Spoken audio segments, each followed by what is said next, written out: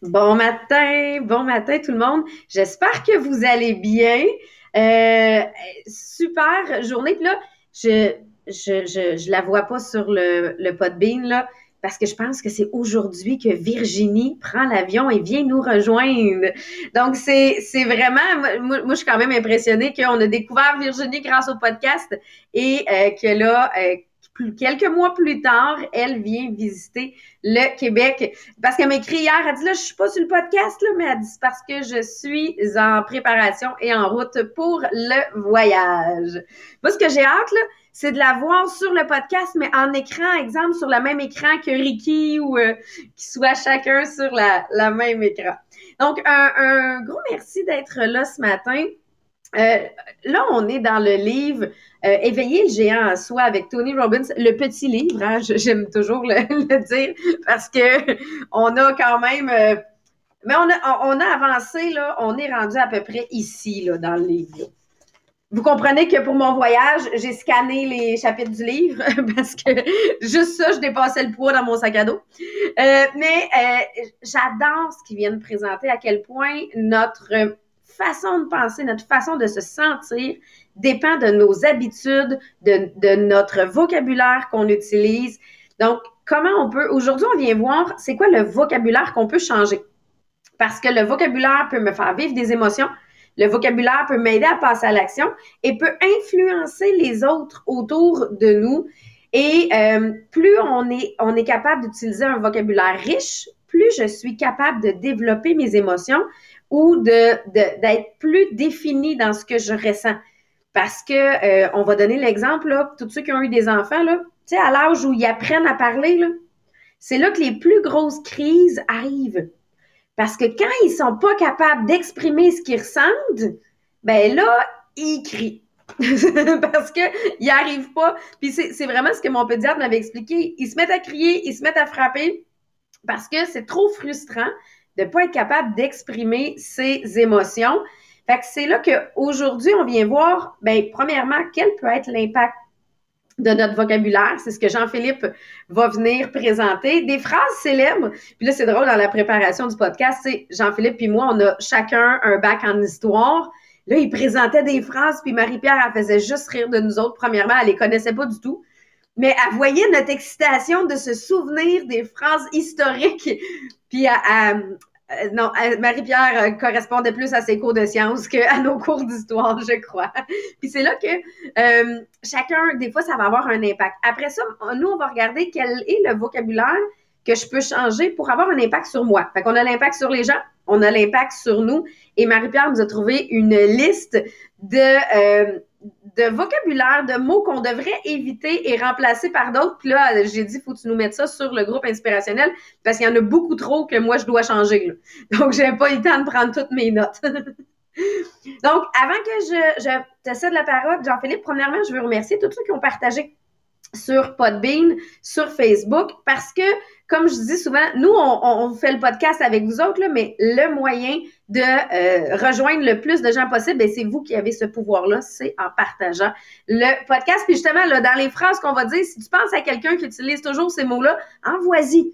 Tu sais, ça va peut-être l'aider à mettre son mindset dans le positif. Donne-y un peu d'explication quand même, par exemple. Bon, ben, vas-y, Jean-Philippe, parce que là, je pense que j'ai un téléphone qui sonne. Ça se peut-tu en même temps? OK, c'est dans mes oreilles à moi. Ah, vous l'entendiez aussi? On l'entend. Oui. Je vais te laisser. Merci, Sabrina. Donc oui, on va vraiment s'attarder à l'impact des mots parce que les mots, première des choses, c'est qu'ils vraiment ils peuvent nous faire vivre des émotions, comme Sabrina l'a dit. Donc, autant qu'ils peuvent nous faire rire, je veux dire, on a juste à penser, je veux dire, à un show d'humour. Je veux dire, c'est quoi l'objectif de l'humoriste? C'est d'utiliser son langage puis d'être capable de nous faire rire. Tout comme ça peut nous faire pleurer. Pensons à un film, je veux dire, un film d'Hollywood ou un film qu'on écoute. Les mots, le discours, qu'est-ce qui est dit, ben, peut nous faire pleurer. Ça peut en fait amener à blesser les gens aussi les mots, tout comme on peut être capable de guérir aussi avec les mots. Ça peut donner de l'espoir, comme ça peut amener à la dévastation. Donc, je veux dire, la puissance des mots, c'est quelque chose qui est reconnu. Puis c'est ce qu'on appelle aussi dans le langage, dans toute forme de langage, on appelle ça les connotations.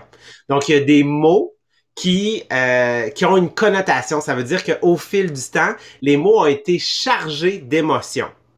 Puis je veux dire, souvent on va parler, tu sais, je veux dire, exemple, mettons, je vais prendre le terme noir, juste pour vous donner un exemple. Ben, je veux dire, tu sais, maintenant on va dire un Afro-Américain. La raison pour laquelle, je veux dire, c'est pas méchant, c'est pas raciste d'avoir utilisé, tu sais, ce mot-là, je veux dire, mais au fil du temps, avec l'histoire, je veux dire, et avec tout le bagage qui a été accumulé, ce mot-là est rendu chargé d'une connotation émotive. Donc, il va rattacher à un souvenir. Ça peut être quelque chose de bon, comme ça peut être quelque chose de négatif. Donc, dans le langage, c'est vraiment très, très fort. Donc, qu'est-ce qu'on veut aussi avec les mots? C'est que les mots vont être capables de faire bouger les gens, vont être capables de les mettre en inaction ou de les mettre en action. Donc, ça va dans les deux sens. Un des plus grands, on va dire, papiers sur lesquels les mots ont eu une des plus grandes importances, c'est la Déclaration d'indépendance des États-Unis. Donc, ce bout de papier-là, OK, c'était beaucoup plus que seulement des mots, c'est ce qu'il représentait. Et encore à ce jour, je veux dire, en 2021, il y a beaucoup d'éléments qui n'ont pas encore été modifiés sur la Déclaration d'indépendance. Donc, ça montre à quel point les mots qui avaient été choisis à l'époque ont décidé d'être gardés et ont encore, en fait, cette connotation-là. Un des meilleurs exemples qu'on peut avoir aussi d'un des plus grandes phrases, un des plus grands speeches, c'est, on l'utilise souvent en exemple, c'est Martin Luther King. Donc, I have a dream. En français, c'est j'ai fait un rêve, si je me trompe pas. Ou j'ai un rêve. Je sais plus comment qu'on le traduit. J'ai un rêve? Ouais, c'est ça? OK. Donc, j'ai un rêve, mais lui, c'était pas j'ai au sens de je uniquement. Le je ici représentait une communauté. Donc, au niveau, tu sais, je veux dire, les Noirs, au niveau de la ségrégation aux États-Unis, mais tu sais, il a pas dit nous les Noirs, nous les Afro-Américains, parce que son j'ai un rêve, c'était tellement au plus haut niveau, c'était pour identifier toutes les différentes ethnies, tu sais, qui se font identifier, je veux dire, puis c'était aussi un niveau mondial. Je veux dire, Nelson Mandela, pour ceux qui le connaissent, dans le fond, fait que le mouvement qu'il y a eu, je veux dire, en Afrique du Sud, donc lui a dit, c'est un idéal pour lequel je suis prêt à mourir. Donc, c'est hyper chargé d'émotions parce que lui, ce qu'il était en train d'envoyer comme message à tous ses supporters, c'était la cause en vaut la peine, même si c'est la mort, même si c'est notre mort, même si c'est ta mort, parce que c'est un combat qu'on doit mener ensemble. C'est la même chose, en fait, au niveau de l'Inde avec Gandhi. Donc, Gandhi a tellement, genre, je veux dire, fait de speech, de phrases, en fait, qui sont iconiques pour lui. Sinon, en fait, une que j'ai, qu'on se souvient, on a déjà utilisé aussi dans le podcast, on avait même déjà montré un court vidéo, c'est John F. Kennedy, durant la Deuxième Guerre, pas la Deuxième Guerre, mais durant la guerre froide, où il a dit, ne vous demandez pas qu'est-ce que votre pays peut faire pour vous, demandez-vous qu'est-ce que vous pouvez faire pour votre pays. Et lui, qu'est-ce qu'il a voulu, c'est aider les gens à passer à l'action en disant, ben en ce moment, on est dans une guerre, puis c'est pour rien qu'on appelle la guerre froide, il n'y a jamais eu vraiment d'attaque concrète, mais c'était une guerre, c'est pour l'espace, une guerre de qui va être le premier à atteindre la Lune, qui va avoir en fait la suprématie technologique. Alors lui, qu'est-ce qu'il disait, c'était, ben qu'est-ce que vous pouvez faire pour votre pays, c'est aller travailler, payer vos taxes, aller dépenser, on a besoin d'argent. Ça a été exactement le même discours avec, c'est George W. Bush qui était à la tête en 2001 lors des attentats. Donc, la première chose qu'il a dit au peuple quand c'est arrivé, c'est aller magasiner. C'est la première chose qu'il a dit dans son discours. Pourquoi? Parce qu'il savait que les gens magasinaient, ça crée des taxes, ça crée en fait de l'économie. Donc, cette économie-là allait les aider à pouvoir en fait gagner la guerre. Donc, c'est plein de choses comme ça. Mais si on vient, on le regarde un peu plus au niveau du Canada et du Québec, d'autres phrases célèbres, une des choses qu'il disait, c'est que les mots qui vont être choisis, oui, souvent, un des objectifs, c'est de faire passer à l'action quelqu'un, c'est de créer une émotion, mais la première personne qui en est affectée, c'est nous-mêmes. la première personne que ça va avoir un impact, c'est toi en tant que personne. On appelle ça ton discours intérieur. Et une des grandes que j'ai vraiment aimé, c'est Jean Chrétien qui a dit « Dieu m'a donné un défaut physique ». Donc, tout le monde se souvient, je veux dire, de la bouche, de la mâchoire de Jean Chrétien. Je veux dire, on s'entend, c'est quand même très typique de lui. Et il a dit après « Quand j'étais jeune, les gens riaient de moi, mais j'ai accepté parce que Dieu m'a donné d'autres qualités. » Donc, en sachant que oui, il allait se faire juger sur son physique, il savait très bien, lui, dans son discours interne, qu'il y avait beaucoup plus que seulement ça à apporter. Il y avait d'autres qualités qui allaient le différencier des autres. Ensuite, une autre phrase célèbre, avant la bataille des plaines d'Abraham, dans le fond, on va dire, le messager des Anglais a été envoyé dans la ville et il est arrivé devant le gouverneur à l'époque, qui était le gouverneur Frontenac, et il a répondu, je vous dis, je n'ai point de réponse à faire à votre général que par la bouche de mes canons et à coups de fusil. Donc, bref, je veux dire, c'est iconique, c'est assez clair que j'ai pas, en fait, à vous écouter parce que moi, ce avec quoi je vais répondre, c'est la guerre. C'est, dans le fond, la bouche de mes canons. Donc, il voulait montrer, en fait, sa supériorité ici. Autre phrase très célèbre, René Lévesque, donc en 1980, lors du premier référendum, a dit « Si j'ai bien compris, vous êtes en train de me dire à la prochaine ». Parce qu'il venait de perdre son référendum. Mais lui ici, qu'est-ce qu'il voulait faire? C'est ne pas se montrer défait. Il voulait donner espoir au mouvement souverainiste et dire « ça va continuer ». Donc, envoyer cet espoir-là. Tout comme les discours aussi peuvent mener à la perte. Ceux qui se souviennent, c'est en 95, là, si je me trompe pas. Ouais. 95, qui a eu le deuxième référendum. Et là, c'était Jacques Parizeau qui était à la tête. Et il y en a-tu qui se souviennent de qu'est-ce que Jacques Parizeau a dit lors de son discours lorsqu'ils, tu sais, ils ont perdu. Et il a dit, là, ce sera pas long, je retourne la phrase célèbre. Ah oui, la déclaration, c'est, ce sera pas long. OK. C'est vrai qu'on a été battu. Au fond, par quoi? Par l'argent, puis des votes ethniques, essentiellement. Donc, sa déclaration, et on l'explique, qu'est-ce qu'il voulait dire par ça, mais ça a mal été reçu. Donc, le lendemain, je veux dire, a donné tout simplement sa démission. Donc, autant les mots peuvent élever quelqu'un, comme les mots peuvent faire en sorte de complètement défaire sa fondation et l'amener vers le bas. Fait que c'est le pouvoir des mots, puis Sabrina va continuer à vous donner un peu plus d'informations sur le sujet.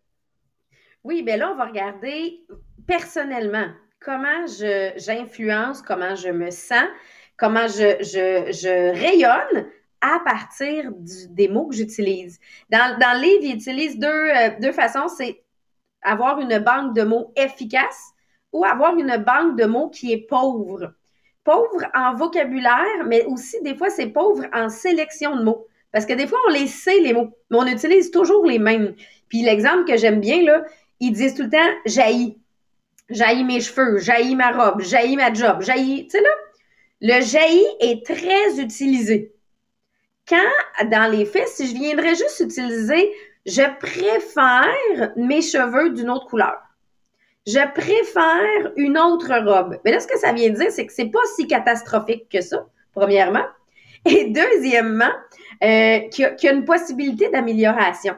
Parce qu'il y en a un qui devient comme un point final, puis l'autre qui dit, ben, je préfère, ça veut dire que j'aimerais peut-être mieux porter une autre robe, mais justement, il y a la possibilité que ça vienne. Fait que ça, c'est de faire attention justement à dans quel état je me place.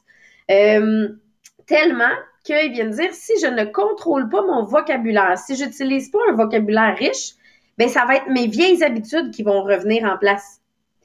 Fait que ce que ça veut dire, si on va dans l'autre sens, c'est que si j'utilise un vocabulaire riche, je suis capable de changer mes habitudes. Je suis capable de changer le comment je me sens uniquement par mon vocabulaire. Il venait expliquer ça comme étant une palette de couleurs.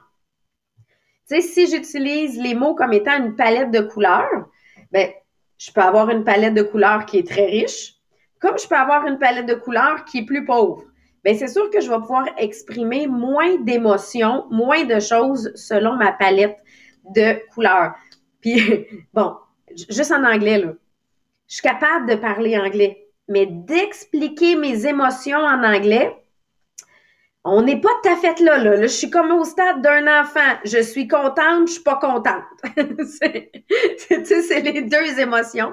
Mais fait que on n'est pas capable de définir. Encore plus loin, là, je suis en train d'apprendre l'espagnol. Là, nous autres, je viens de voir, on a perdu JP à travers tout ça. Je suis en train d'apprendre l'espagnol.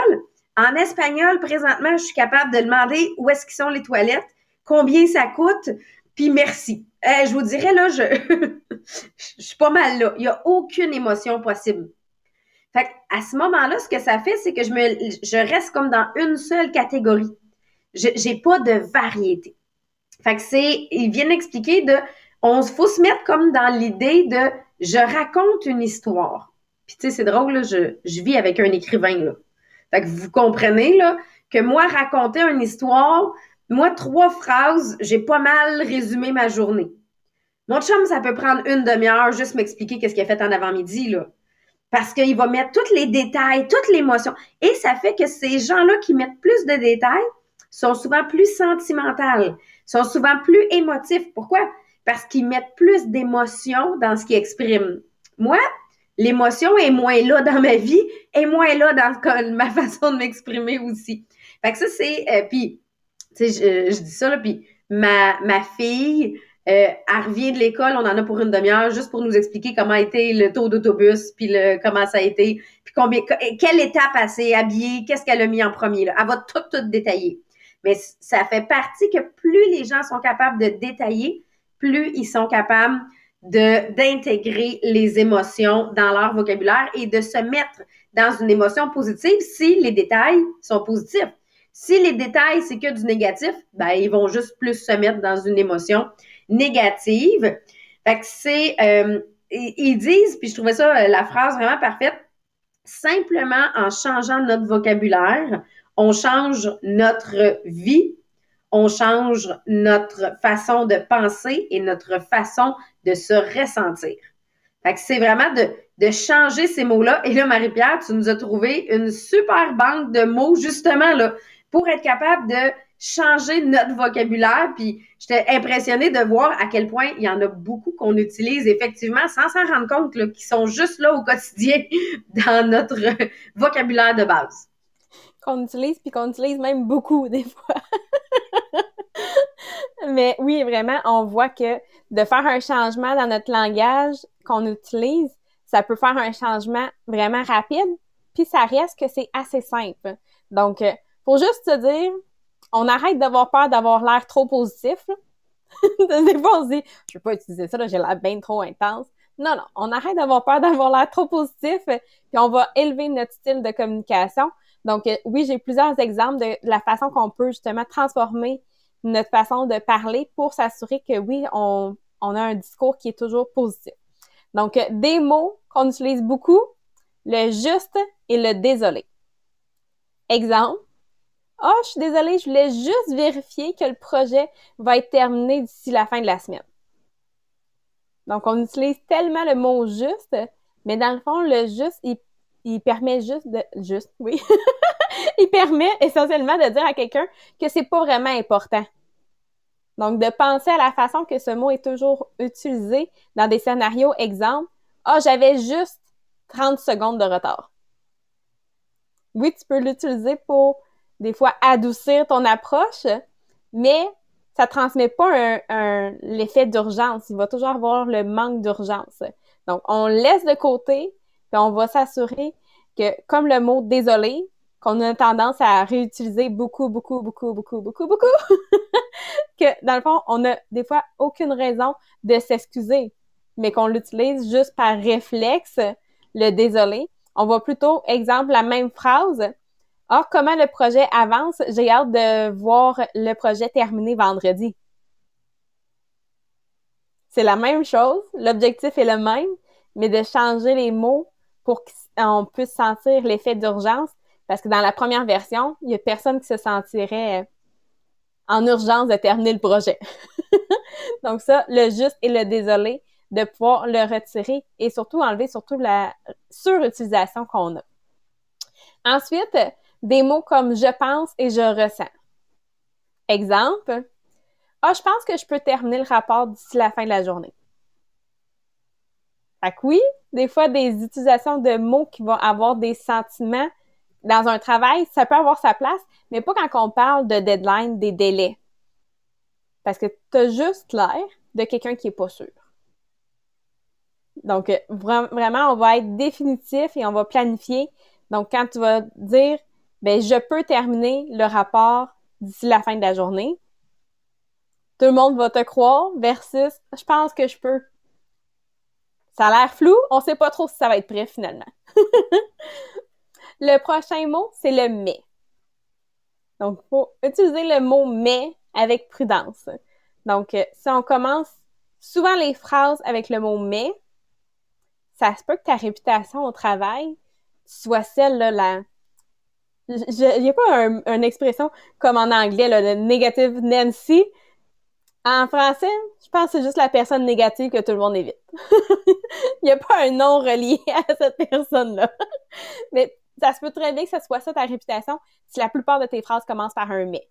Donc, si tu l'utilises souvent au milieu des phrases, ben à chaque fois, c'est que tu annules la partie positive qui était juste avant.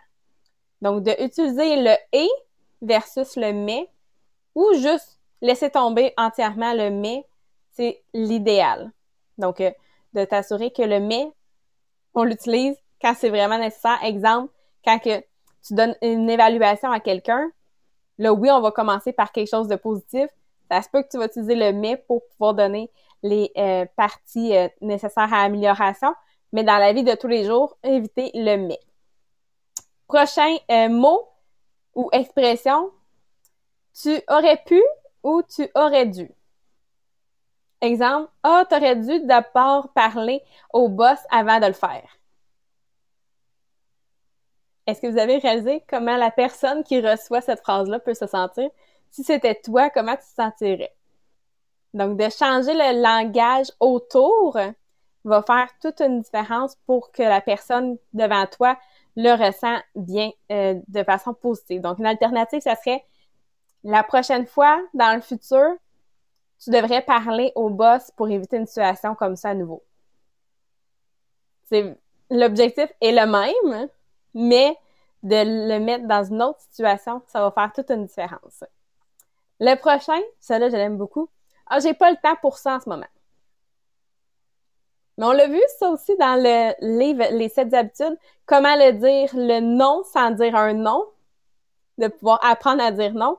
Là, la façon que c'est écrit, la façon qu'on le dit, j'ai pas le temps pour ça en ce moment, la personne va sentir qu'elle a aucune importance pour toi. Versus, il dit c'est une bonne idée, oui, je vais avoir du temps pour toi demain à telle heure. Donc, si jamais tu le sais que c'est quelque chose qu'elle avait besoin aujourd'hui, c'est ta façon de dire non, mais sans dire non, sans que la personne sente qu'elle n'a pas d'importance pour toi. Donc, de juste changer comment on peut le dire. Et une des choses qu'on dit aussi beaucoup, c'est est-ce que ça a du sens? Tu sais, quand on parle, ça fait du sens, hein? Ça fait du sens, hein? Qu'on cherche toujours l'approbation. Dans le fond, l'objectif, c'est de vérifier la compréhension de l'autre personne, mais là, on dirait que ça amène juste le doute que tu n'es pas sûr de qu'est-ce que tu dis. Donc, on peut le modifier en disant est-ce que tu as des questions? As-tu des pensées là-dessus? Au lieu de ça fait du sens, hein? Ça fait du sens, hein? C'est quelque chose qu'on utilise tellement souvent, c'est vraiment fou. Puis, d'autres exemples rapides, de dire à un enfant, quand il joue à l'intérieur, exemple avec une balle, il lance la balle, au lieu de crier « Lance pas la balle dans la maison! » Mais plutôt de dire « S'il te plaît, tu peux aller jouer à l'extérieur. » Deux choses complètement différentes qui amènent au même résultat. Ou, exemple, de dire « fais pas telle affaire » plutôt de dire « j'aime quand tu fais telle chose. » Tu vas juste enlever le côté négatif, puis on va amener le positif. Comme Sabrina l'a dit, enlever le « je déteste »,« j'haïs », puis le remplacer par « je préfère ». Ou quelque chose qu'on dit quand quelqu'un arrive que ça fait longtemps que tu n'as pas vu, de dire « tu m'as tellement manqué, je me suis tellement ennuyée de toi ». On y pense pas, mais le côté de s'ennuyer de quelqu'un, c'est pas quelque chose qu'on a le goût de vivre. C'est pas quelque chose d'une émotion positive. Donc, de pouvoir dire « je suis tellement contente de enfin te revoir ». Là, complètement un autre effet qu'on peut avoir en changeant juste ces mots-là. Donc, ça va être tous des changements quand même assez subtils dans la façon qu'on va parler, qu'on va penser aussi, parce que des fois, c'est juste des mots que tu te dis dans ta tête, mais en fait, la minimisation des phrases négatives peut faire une énorme différence dans la façon que les gens vont vous percevoir aussi. Donc, ça vaut la peine de développer notre conscience de notre langage, de pouvoir vraiment faire une différence, de dire, OK, oui, j'ai réalisé que j'ai dit telle chose, donc juste avoir conscience de notre langage à tous les jours pour s'améliorer. Parce que est-ce qu'on va enlever tous ces mots-là de notre langage aujourd'hui? Probablement pas! Mais d'être conscient quand on le dit pour pouvoir s'améliorer à chaque jour, pour faire attention, dans le fond, aux mots qu'on va utiliser pour garder toujours notre attitude positive. Puis là, je vais rassurer plusieurs personnes parce que j'ai vu passer sur Facebook et tout ça. Est-ce qu'on va avoir la liste? Oui, la liste sera sur le groupe inspirationnel Les Millionnaires, les Diamants. Je vous ai mis le lien du groupe.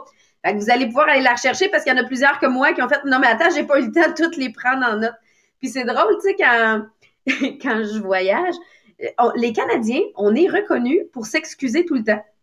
Les gens, ils nous voient comme une caricature de on passe notre temps à s'excuser parce que ça fait partie de notre vocabulaire. Ah, je m'excuse. Puis, à la limite, là, on marche quelque part dans la rue, il y a quelqu'un qui nous accroche, c'est nous autres qui s'excusent. Tu sais, mais c'est vraiment, on est reconnus pour ce type de vocabulaire-là. Et tous ceux aussi qui ont eu des parents, la fameuse phase du non, qui ont eu des parents, qui ont eu des enfants, je veux dire, la fameuse phase du non, ben, pourquoi les enfants ont cette phase-là? C'est parce que nous, on leur dit non 42 fois par jour. Fait que quel est le vocabulaire qu'ils retiennent? C'est le non. Fait que une des façons qui enseigne aux parents de limiter la phase du non, c'est nous éviter de dire non tout le temps. Donc, de trouver des phrases différentes, comme Marie-Pierre, elle a dit, au lieu de dire non, joue pas avec le ballon, ben, va jouer avec le ballon dehors. Donc, à ce moment-là, on n'a pas utilisé le terme non. Donc, je le mets pas dans la banque de mots de mon enfant. Parce que plus j'utilise un terme, plus je le mets dans la banque de mots de mon enfant. Et ça, c'est lié au conditionnement. D'ailleurs, là, si vous ne faites pas partie d'un programme de conditionnement, on va vous mettre le lien. Ben, quand vous allez dans le groupe, dans les annonces, il l'a. Parce que oui, tous les matins, on lit nos affirmations positives. Fait qu'une affirmation positive ne peut pas être négative en soi. Donc, c'est vraiment de mettre notre vocabulaire au positif et mettre notre mindset au mot positif. Oh, JP vient d'arriver là à la toute fin avec nous. Donc, oui, le programme de conditionnement est quelque chose qui fait partie, pour moi, de m'assurer que ma banque de mots soit positive. M'assurer que même ce que j'envoie à mon cerveau, mon feeling du matin, tu sais, mes gratitudes, on a la liste de nos gratitudes. Merci pour la santé, merci pour ma famille, merci pour les gens qui m'entourent. Ben là, si je pars ma journée comme ça, déjà là, je suis alignée sur ma banque de mots positifs et que mon feeling intérieur est différent. Donc, Jean-Philippe, je ne sais pas si tu voulais ajouter quelque chose par rapport à ça. Sinon, ben demain, ce sera Marie-Pierre et Maria qui sont sur les habitudes des gens en succès. Le vocabulaire en fait partie des habitudes, la gestion. Tu sais, il y a plein de choses qui sont extrêmement reliées entre le mercredi et le jeudi, vendredi pour le podcast. Et ben là-dessus, je vais vous souhaiter une belle journée. Juste voir JP, c'est parce que je te vois pas. Si tu avais autre chose à ajouter. Non, c'est bon? Je peux pas. Ouais, mais c'est parfait. Je peux pas ouvrir mon micro sur Zoom. Mais good. Merci d'avoir pris les relais. Bon. Mon Zoom a juste planté bien raide. Parfait. Bonne journée tout le monde.